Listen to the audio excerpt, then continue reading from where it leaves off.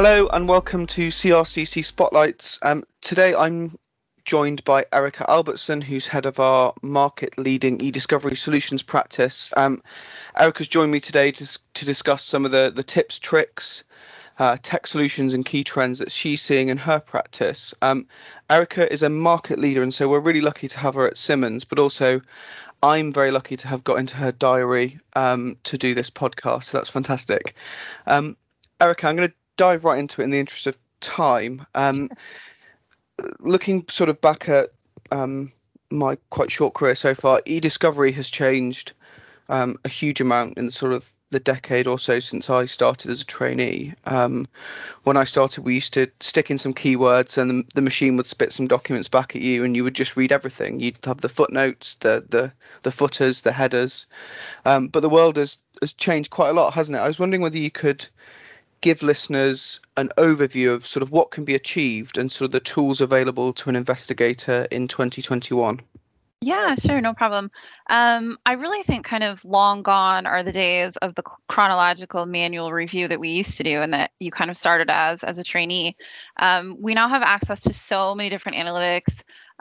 Over the last 10 years, it has really changed the way that we approach data and document review. So it has really sort of been a shift over the past, I would say, 6-7 years around the collective mindset of lawyers and e-discovery professionals, and that we don't really feel like we need to look at every single document in a data set anymore, especially for things like investigations. There are so many different tools out there now that we can use, like continuous active learning and natural language processing, that can really help us get to the key documents more quickly without having to sit there and look at every single document in a data set. Yeah, and speaking as a lawyer, I think it's fair to say that those tools are becoming more and more widely accepted by sort of regulators, law enforcement, courts. Mm-hmm. I think that's largely out of necessity, isn't it? Just as the volume of data expands. Yeah, and I think that really they just trust the technology a bit more than they used to. Yeah. Because it has sort of evolved and become much more reliable than it was at the start. But when you've got one of those large pools of client data, what's some of the key technology that our clients should be asking whether it's available to them when they start an investigation? Yeah, I think if they came kind of to our e-discovery team, the first question I would ask is, why do we have a large pool of data? I think a lot of times there's this real sense of urgency, especially around investigations, especially for things like dawn raids or race leniency cases, where we really just want to get the data and get in there and start looking at it. And I think more recently, I've spent a lot of my time really working with clients on scoping the project and really making sure that we have the data set that we actually need to have. A lot of times people are over collecting, and when you over collect, it really just expands sort of the amount of documents you have to review, the cost for processing and hosting. So really making sure that we get a handle on those right data volumes is super important. And this really is sort of a collaboration between the legal team and the technical team here at Simmons, which is one of the things that I really love about what we've built here, is that we can approach this from sort of a joint perspective where the lawyers will come to us and say, from sort of a risk and proportionality perspective, this is what they're comfortable with, which can really help dramatically reduce the amount of data that we might need to initially collect. And then from our side, we can work really closely with the clients to really figure out where that fine line is between under collecting and over collecting a data set. So we can make sure we have the right custodians, the right date ranges, the right data sources, and that we're applying some really smart search terms to the data when we collect it. So really kind of by getting us involved as early as possible, this makes it really easy for us to sort of help manage those large data sets that might just kind of randomly come from our clients.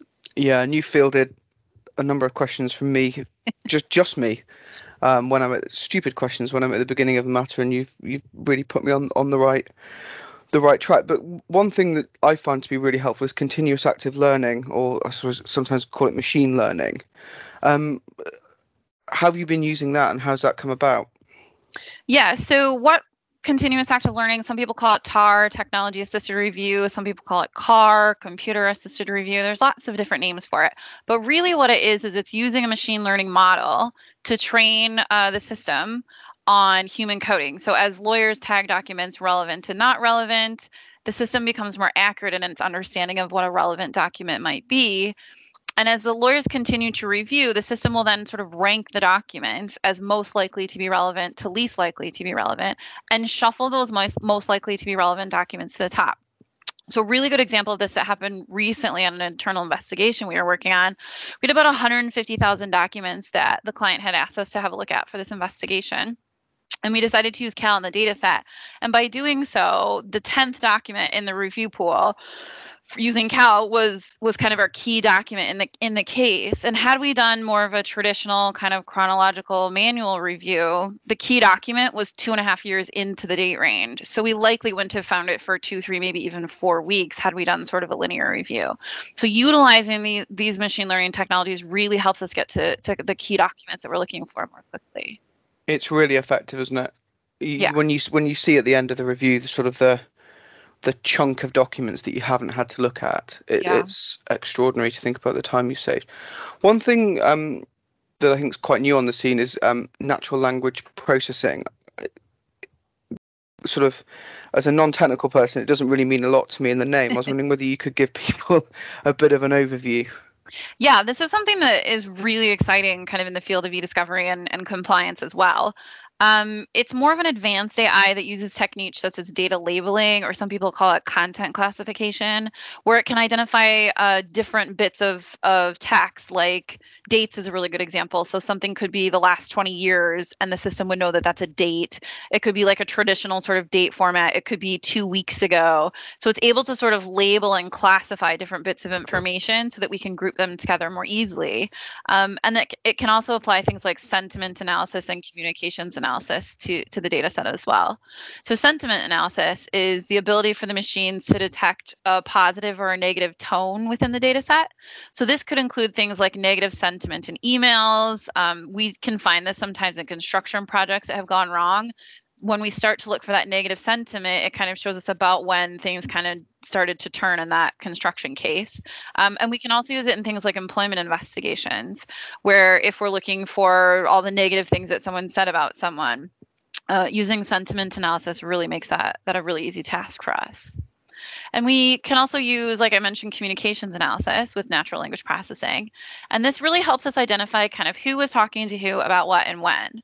So this gives us the ability to kind of identify patterns within communications, behaviors, as well as sort of outliers and discrepancies. So we've used this in a case recently where one of the key custodians was sort of consistently speaking to another employee after hours. And when they were emailing that employee from their work email, they were emailing the other employee's personal email. So just being able to identify kind of who is speaking to who outside of hours and on the weekends and using personal email addresses can really help us identify who might have been doing something less than above board on their matter. And so kind of then once we have the right data that we need to look at, we can then sort of get going into kind of the real meat of the investigation. Mm-hmm. I mean, it's fascinating, isn't it, that once you get into the different charts that get spat out and you really can get into the nub of the matter almost immediately. I mean, it's fantastic as compared to just a linear keyword review. And I think what makes it so great kind of at Simmons is that we have the tech and the legal together. So it makes it really easy for us to come to you guys and say, what is it that you guys need? And we can really sit down together and kind of dig into the data set and find what you guys are looking for super, super quick. Yeah, it's great. Moving on, this week we're getting a few more of our freedoms back. So I thought it'd be nice to look back at the last year. How e-discovery's changed sort of during this sort of long period of working from home, and not just in the UK but globally. So what are some of the things that in e-discovery you've had to get your arms around when people have been coming to you with queries? Yeah, I think over the last year, we've really seen sort of a significant shift in where key relevant data is found. From new data sources such as collaboration and communication tools. So we're seeing a lot more data from platforms such as Teams, Slack, and Skype. Since everyone has been working from home for such a long time now, we've all become incredibly reliant on these platforms. I mean, we're doing this podcast right now through Teams. And sometimes, sort of given the urgency of the lockdown last year, these were implemented really quickly by companies. And it didn't really kind of think to, most of the companies didn't really think too much about how that was going to fit into their data retention policies. How are these Hmm. new collaboration platforms being backed up? Are you backing up all of the chats? Are you backing up all of the Teams? Are you backing up all of the phone calls and the voicemail messages? That are coming through this as well. And so I think we've really seen also sort of a move to more unapproved communication channels and away from kind of, as we moved away from those kind of traditional work environments. Yeah.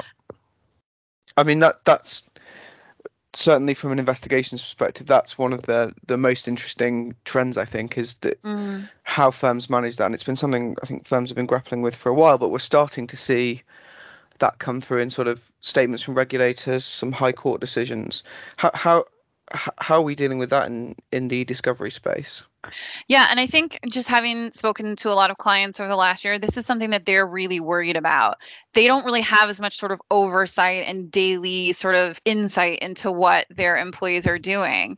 And so I think there is a lot of worry about what's happening kind of at home around the uptick in the use of WhatsApp for business communications when it's not necessarily an approved platform for business, as well as an increase in sort of unapproved personal phones. So it's a lot easier for some people to pick up their personal phone than to sit at their computer and use a headset and sort of communicate that way. So a lot of clients are trying to head this off with additional IT training for their Hmm. employees and reminders to the employees around what their approved devices and preferred applications are for business. But it's definitely a question that's now on the top of my data collection questionnaire that maybe wasn't quite so high up before. Because if people are using these unapproved devices for business, it's possible that we're going to need to go ahead and collect those when it comes to a litigation or investigation.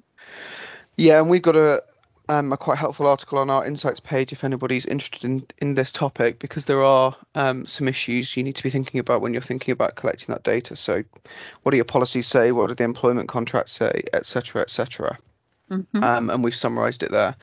One of the things you mentioned, Erica, was collaboration platforms. Now, how do you go about collecting those? Is it harder? Is it easier? What are the kind of issues with those tools? Because I know people are starting to use them a lot more. Yeah, I think that's a really good question. I think one of the things that I love about eDiscovery and one of the things that keeps it really interesting for me is that we're constantly innovating. So every time a new software company develops a new piece of tech or a new way to communicate, we then have to come up with a way to deal with those in sort of an eDiscovery context. I think in terms of collaboration platforms, in some respects, it's actually easier to collect this data because the technology is so much newer. So these are typically stored on a SharePoint or some other easily accessible cloud platform. So our ability to sort of get hold of this data is pretty straightforward. That being said, we have run into some really interesting issues around this type of data. One problem that we have run into is around links within sort of Teams or Slack or Skype that link to the company's document management system. So if we collect that data from Teams or Slack and we bring it to Simmons & Simmons, we've taken that data off of the company servers. And so the hyperlinks to those documents in their document management system no longer work. So we've sort of developed some custom tech that we have now that can kind of search through chats and search through these Teams channels to sort of identify those hyperlink documents. And we can then go back to the client and have them find the actual documents for us. And then we can kind of link those back together on our end in the data set. That's brilliant, because I know I've come across that issue on matters I've worked on. You particularly get it in policies and procedures that link to other documents. That's a really useful tool. Well, what other new technology are we seeing sort of come through that's impacting matters? Perhaps things that clients might not have been dealing with yet, but possibly coming up. Yeah, I think it's going to be a lot of social media. It's going to be a lot of different social media type platforms that we're going to start seeing more and more of. Things like TikTok, Clubhouse is a new one that everyone seems really excited about. There's one called Caffeine. There's one called Instagram Reels, and then there's Twitter Spaces, which is sort of Twitter's version of Clubhouse. And what those are, for those that haven't heard of them yet, is it's sort of like an audio chat room where it's not really typing; it's more sort of just little sound bites. What is really interesting kind of to me about the way that social media seems to be trending is that it seems to have really gone fully sort of audio video. It used to be a lot of text, it used to be a lot of things that were written down, but we're really just not seeing that anymore. The only text we're seeing in the new social media platforms is really hashtags.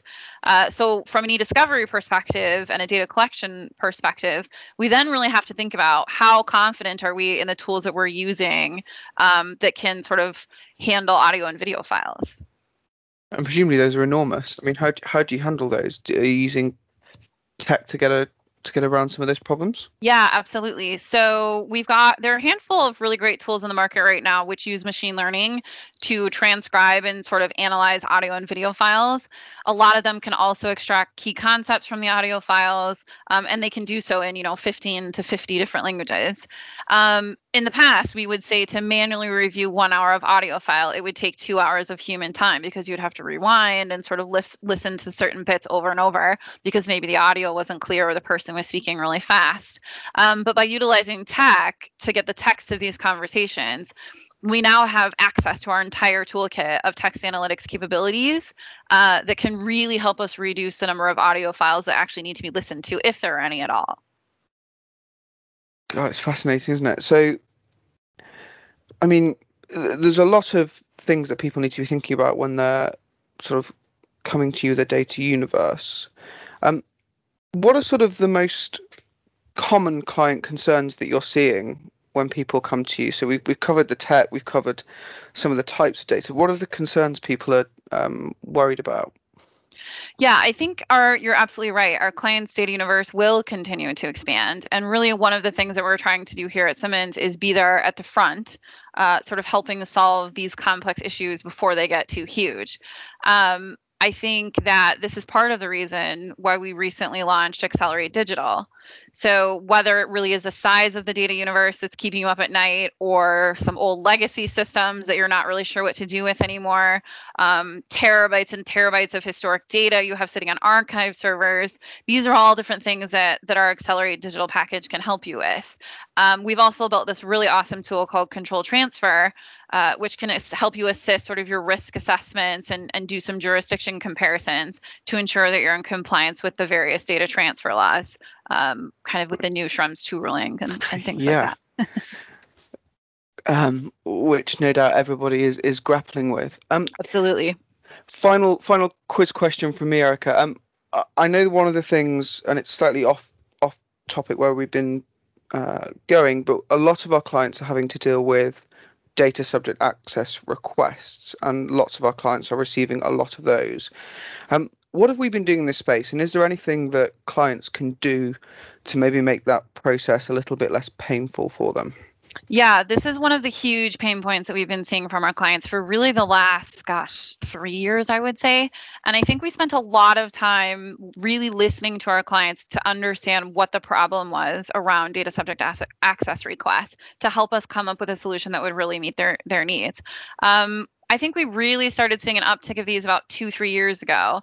And one thing that we noticed was that even within our clients' own legal departments, they didn't necessarily agree amongst themselves on what they wanted their approach to DSARs to be.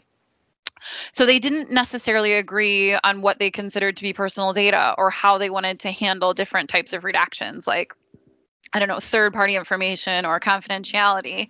So really that's where the development of the Simmons & Simmons DSAR toolkit came from. And it has been such a collaboration between the e-discovery team and the legal teams on the pieces of tech that we have built and the custom workflows that we have developed to really help make DSARs more efficient for our clients.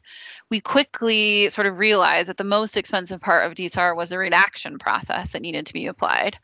So a lot of the technology that we've developed was not only to redact documents automatically without needing sort of manual application of black boxes, but also to identify clever ways to avoid applying redactions at all. So I think this combination of sort of the tech and the legal, again, really gives our clients a lot of cost certainty and efficiencies around the DSAR process. And really now we just kind of take our clients' DSARs, throw them into the DSAR toolkit, and then they kind of just come out the other end in a really sort of quick, efficient way. And presumably lots of those learnings from that we can then apply to other matters. Absolutely. So we've now taken some of the tech that we built for the DSAR toolkit and we're using it for investigations as well. Fantastic. Yeah. Well, Erica, I think we're sort of running out of time now, but thank you very much. That's been fantastic.